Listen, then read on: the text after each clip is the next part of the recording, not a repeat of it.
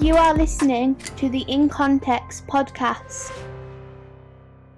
Welcome to the In Context podcast. My name is Graham Thompson. I'm here with Ian Williamson again.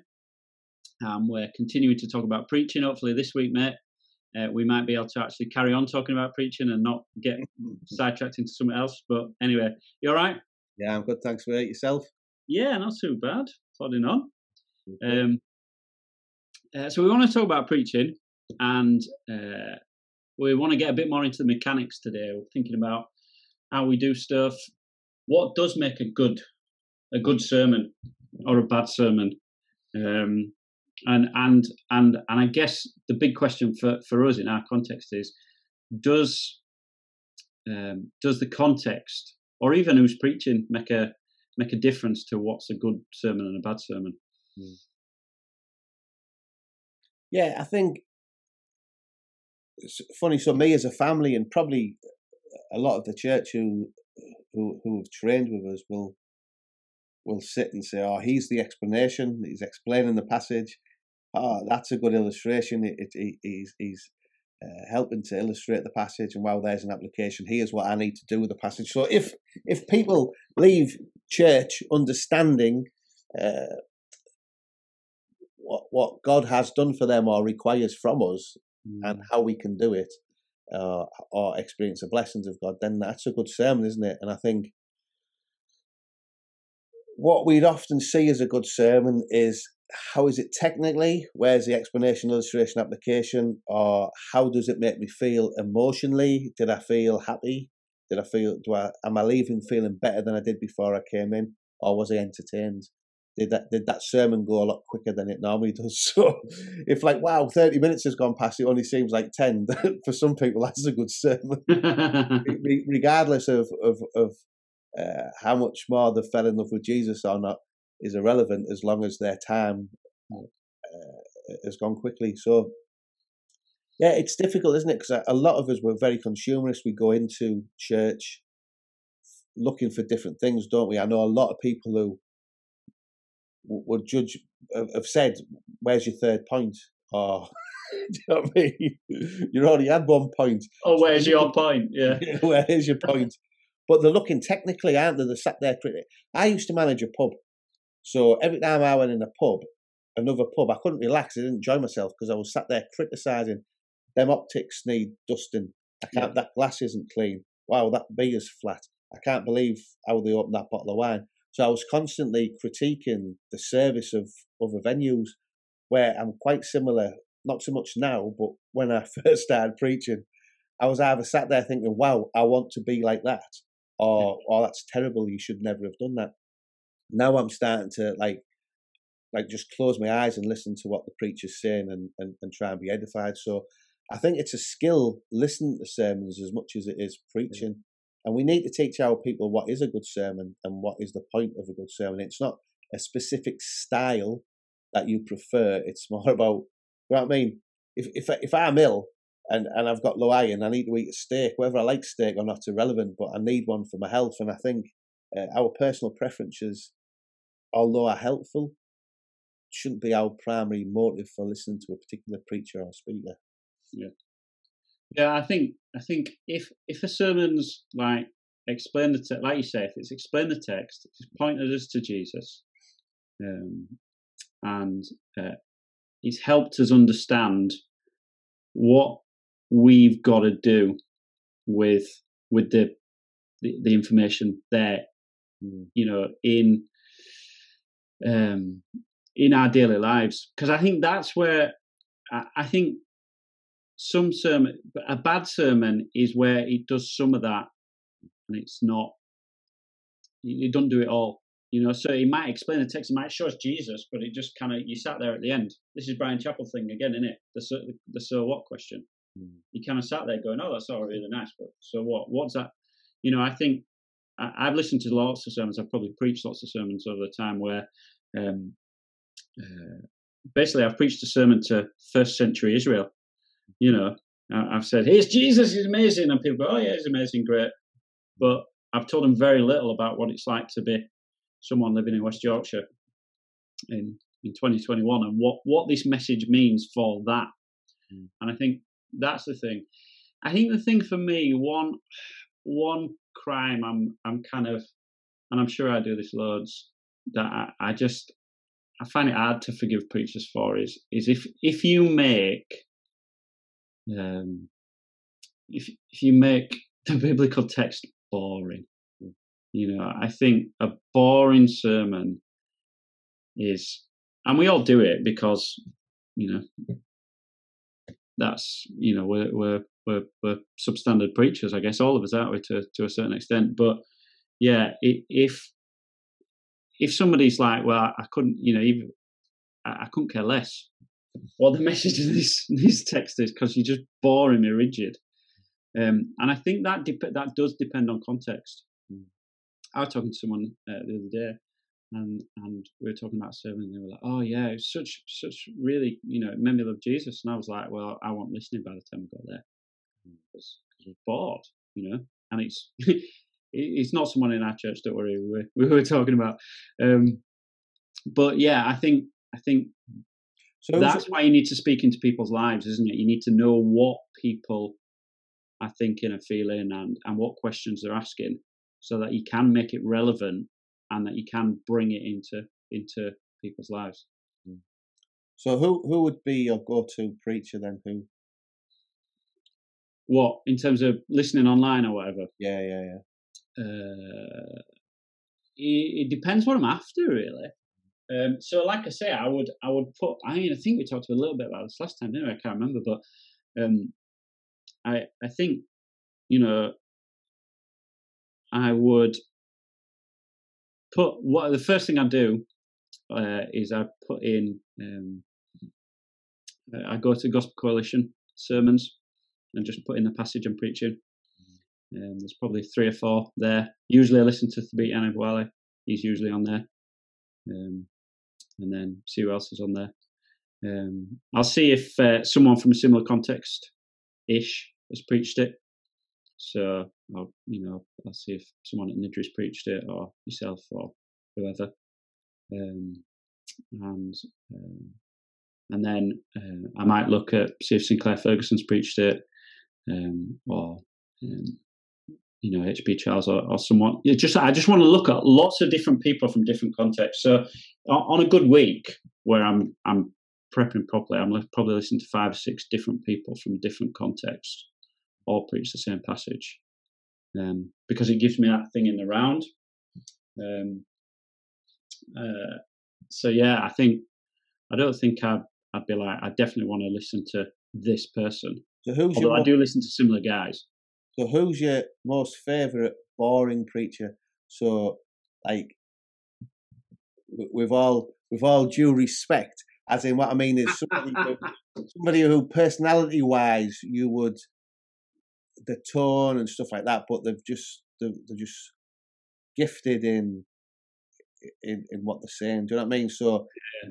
You know what I mean? They wouldn't attract you personality-wise or charismatic-wise, but they've just got so much gold to share. Yeah, I mean, there'd be a few. I mean, Dick Lucas is not the person you'd think of, is it, as like Mr. Charismatic? He's just like posh fella who kind of just explains the text, and he is just like, because he's usually the stuff I listen to from Dick Lucas is from a conference or whatever, so he's just literally working through the text. I guess that's my way of interacting with the commentary. I listen to Christopher Ash sometimes. And I don't think Sinclair Ferguson's boring, but he's not the. When you mentioned him, that's why I just thought. Yeah, but I don't think he's boring, but he's not the kind of. Culturally, he is to me. Yeah, I'm not saying he's. I think he's probably really charismatic to academic middle class, but to me, his voice just puts me off a little bit. The way he says "world." But yeah, he's not the kind of preacher that I am or you are, or people. Lots of people preach in our context, so I love listening to him. But it's not with the best will in the world. I wouldn't invite him to preach in our church. Well, that's my point, because for so long I just listened, because I'd never heard people like me. When I did, I thought, right, I'm just listening to people like me, and it was people either from a similar background to mine, and then predominantly the main people I'd listened to black pastors and preachers from America. So Dr. Robert Smith Jr., I like to say H.B. Childs, Thabiti, John O. There's tons of preachers that I love listening to from the States. But I've had to force myself. Do you know, like your mum makes you eat curly kale and that as a kid? Good for Never you. made me eat curly kale. That's my wife Even makes sweet corn, maybe. So you know what? It's good for you, but it's hard to swallow. And there's a few preachers like that who now I love listening to. I suppose Sinclair Ferguson being one of them, but Dick Lucas, another guy. So people who traditionally I would have just a natural dislike of because of the sound of the voice or what they're wearing. Do you know what I mean? But we do have natural biases, don't we? So, but I've missed out on so much by judging people, how they look, how they speak, that I've had to force feed myself some wonderful sermons that I probably would have done if I was just going on taste, would have missed out on. And again, if we're looking to create a diverse church, then we need to be listening to diverse voices, don't we? So, and do you think it's helpful, like we were saying, weren't we, that we're not, I'm sure, like lots of Christians, they come to church and it's like, here's what I want from a sermon, or it's just they don't even think about it. As we're seeking to help and equip our folks in our church, do you think it's helpful to help our churches listen to more diverse voices so they're not just listening to us? I think it is in a sense, but what we see more of is churches being bored of the pastor and wishing they were more like some superstar online, which is sad because somebody online won't love the congregation. Usually they like the sermons better because the sermons aren't contextualised, so if there's any conviction, it won't be aimed at this person 2,000 miles away. Or they're listening to a conference where it's like, by definition, vague, and therefore it's not very pointed application or whatever. What humbles me and reminds me that I'm rubbish is the sermons that people generally like that I've preached are the ones that I've preached about 1,000 times at a conference or when I've visited the church. So I'll have a go-to sermon. Yeah. Rachel used to say to me, "You're preaching Happy Feet again this week," which was a reference to Romans 10, 14 and 15, which I used to preach about how beautiful are the feet. And so she used to mock me and say, "Oh, you're doing Happy Feet again." But yeah, so if you're just doing the same sermon over and over again, it will become polished and you can work on it. But generally, week on, week out, you're slogging your guts out for 5 or 6 days and you have one chance of doing it, and that's on the Sunday, regardless of what's going on in your life. But what I have found is, and what Nathan's finding now, is my church is more forgiving with me than a visiting preacher because they know I love them.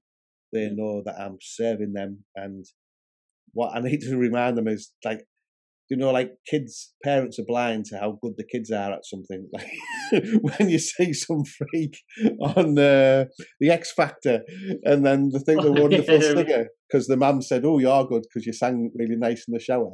And that's, I think our churches have a danger of thinking that we're wonderful preachers when they just think that we're wonderful. And I'm not sure my church do. But I think as time goes by, the more your relationship with the church grows, if you've got a good relationship, you're forgiven more, aren't you, I suppose? And I think that does come through talking it through with the church a bit as well,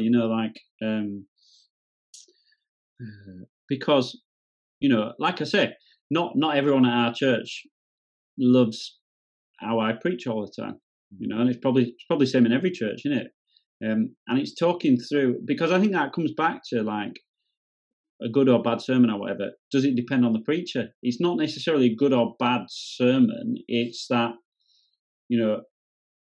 we all have different ways of expressing ourselves. We all look at it in different ways. And so I'm going to preach different to you, who's going to preach different to somebody else, and And we need to find different ways of expressing ourselves. But there is going to be a certain style because you are who you are. You are who the Lord has made you. And go on. Sorry, but again, so like our suit and a tie, and someone being reserved. For me, if someone wears a heart on the sleeve, I trust them. and I see them as being authentic. Whereas other people see me, or people like me who wear the heart on the sleeves, as nut jobs. So when I was preaching at 20 schemes, there was a guy from America thought, said, "Is he all right mentally to mess?" Thinking I was obviously having a very breakdown. good character. But because I get emotional when I preach at times, sometimes I'll shed a tear. At times. I can shed a tear or 10. So this really put this fella off. This bloke wasn't enamoured by it. He was kind of like, "Oh, this man's a lunatic." So yeah, culturally, I think how we are affects a lot of things as well, and style, but also who we are. But do you know, we are who God made us to be. We can only be who God made us to be. And ultimately, if people are shutting down to our preaching, it's not always us that's at fault. It's the hard hearts of the listener. It's because at the end of the day, we are just messengers. And if people if they don't want to hear the message, they will find a million reasons to blame the messenger, when really it's their hard hearts are not wanting to listen to the word of God. It's finding that balance in it between, if somebody says, "Oh, prefer it like this," I say, "Well, you're a listener, and I've got to do my best so that you understand. But ultimately, I'm not going to be somewhat. I'm not." And it's finding that balance, isn't it? Let's ask a last question then, because we've waited on for ages again, I think. What if you were to say, if somebody were to say to us, right, you want to reach the north of England, the north of England's desperate. What are the big needs for the north of England when it comes to preaching? Apart from we need more of them. Yeah, we need people who are going to live in the community and love the community. I think if you live in a community and love the community, and you're honest with that community in your preaching, and that these things show, then that's the first barrier, isn't it? So Nathan now does a majority of the preaching in the church. He's middle class, academic, totally different to me, totally different to the congregation, yet people now love his preaching. He's had to earn that, like I had to earn it. I mean, like I said earlier on, is your personality and charisma can only get you so far. If you've got some people who are better speakers than others, but like after 3 or 4 weeks, if you aren't preaching well, you're going to get found out. I can get away with, if I've had a bad week or emergencies happened or something, I can get away with putting together a sermon quickly, and I can wing it. But I couldn't do that weekly. I'd be found out. So I think, I think if you love the word, if you love the people, and you preach faithfully, that's all we can ask for, isn't it? And trust that the Holy Spirit does the rest, doesn't he? Well, I think that's the thing, isn't it? I mean, we all know. I think we've talked about this before. Like, you can preach an absolute stinker, and somebody gets saved, or somebody says, "Wow, never seen it like that before. Thank you. That's going to transform how I think about this week," or whatever. And you've preached it. You're like, "What? I've just preached an absolute killer of a sermon. It's absolutely awful." And so I think that is the thing. It's that dependence on the Lord. It's saturated in prayer and everything else, but it's like, a realistic view of, we can preach as best as we can, but it's the Lord that gives the increase. We've just got to sow that seed and do it faithfully. And I think you're right. If we are getting in and getting to know people, and we're saying, right, they're going to be asking the questions of this text because I know what they're doing in their lives this week, then people, and we're loving them daily, people will listen and people will hear. So I think we've just got to preach to the people in front of us and the people in our community. Well, it's like what Dene said on our most recent podcast, Dene Pierre. She was saying that we need to be apologists.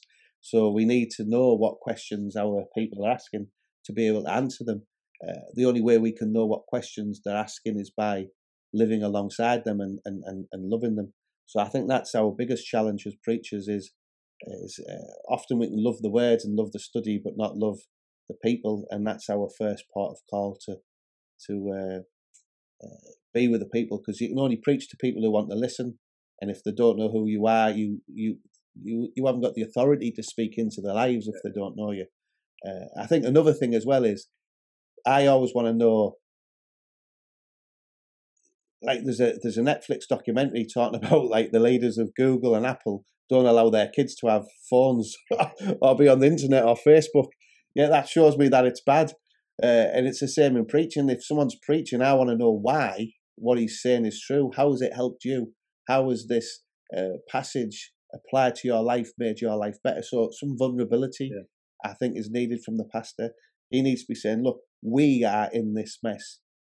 This is how God has rescued us, not I'm sorted, you lot need to get your act together. Yeah. And I think that's one thing I would say actually, is that I think that's something that's changed in my preaching in the last 3, 4, 5 years.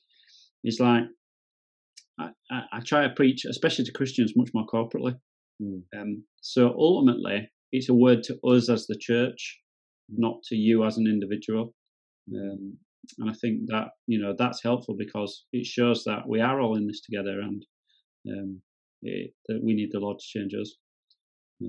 So yeah, what we need is guys to come in and help us, don't we? We need guys to move into the north of England. So do get in touch, because there's a massive need. So yeah, anything else you want to say on this topic? Not particularly. Thank you for listening to the In Context podcast. See you soon, Ian. Yeah, cheers, Graham. Catch you later, mate.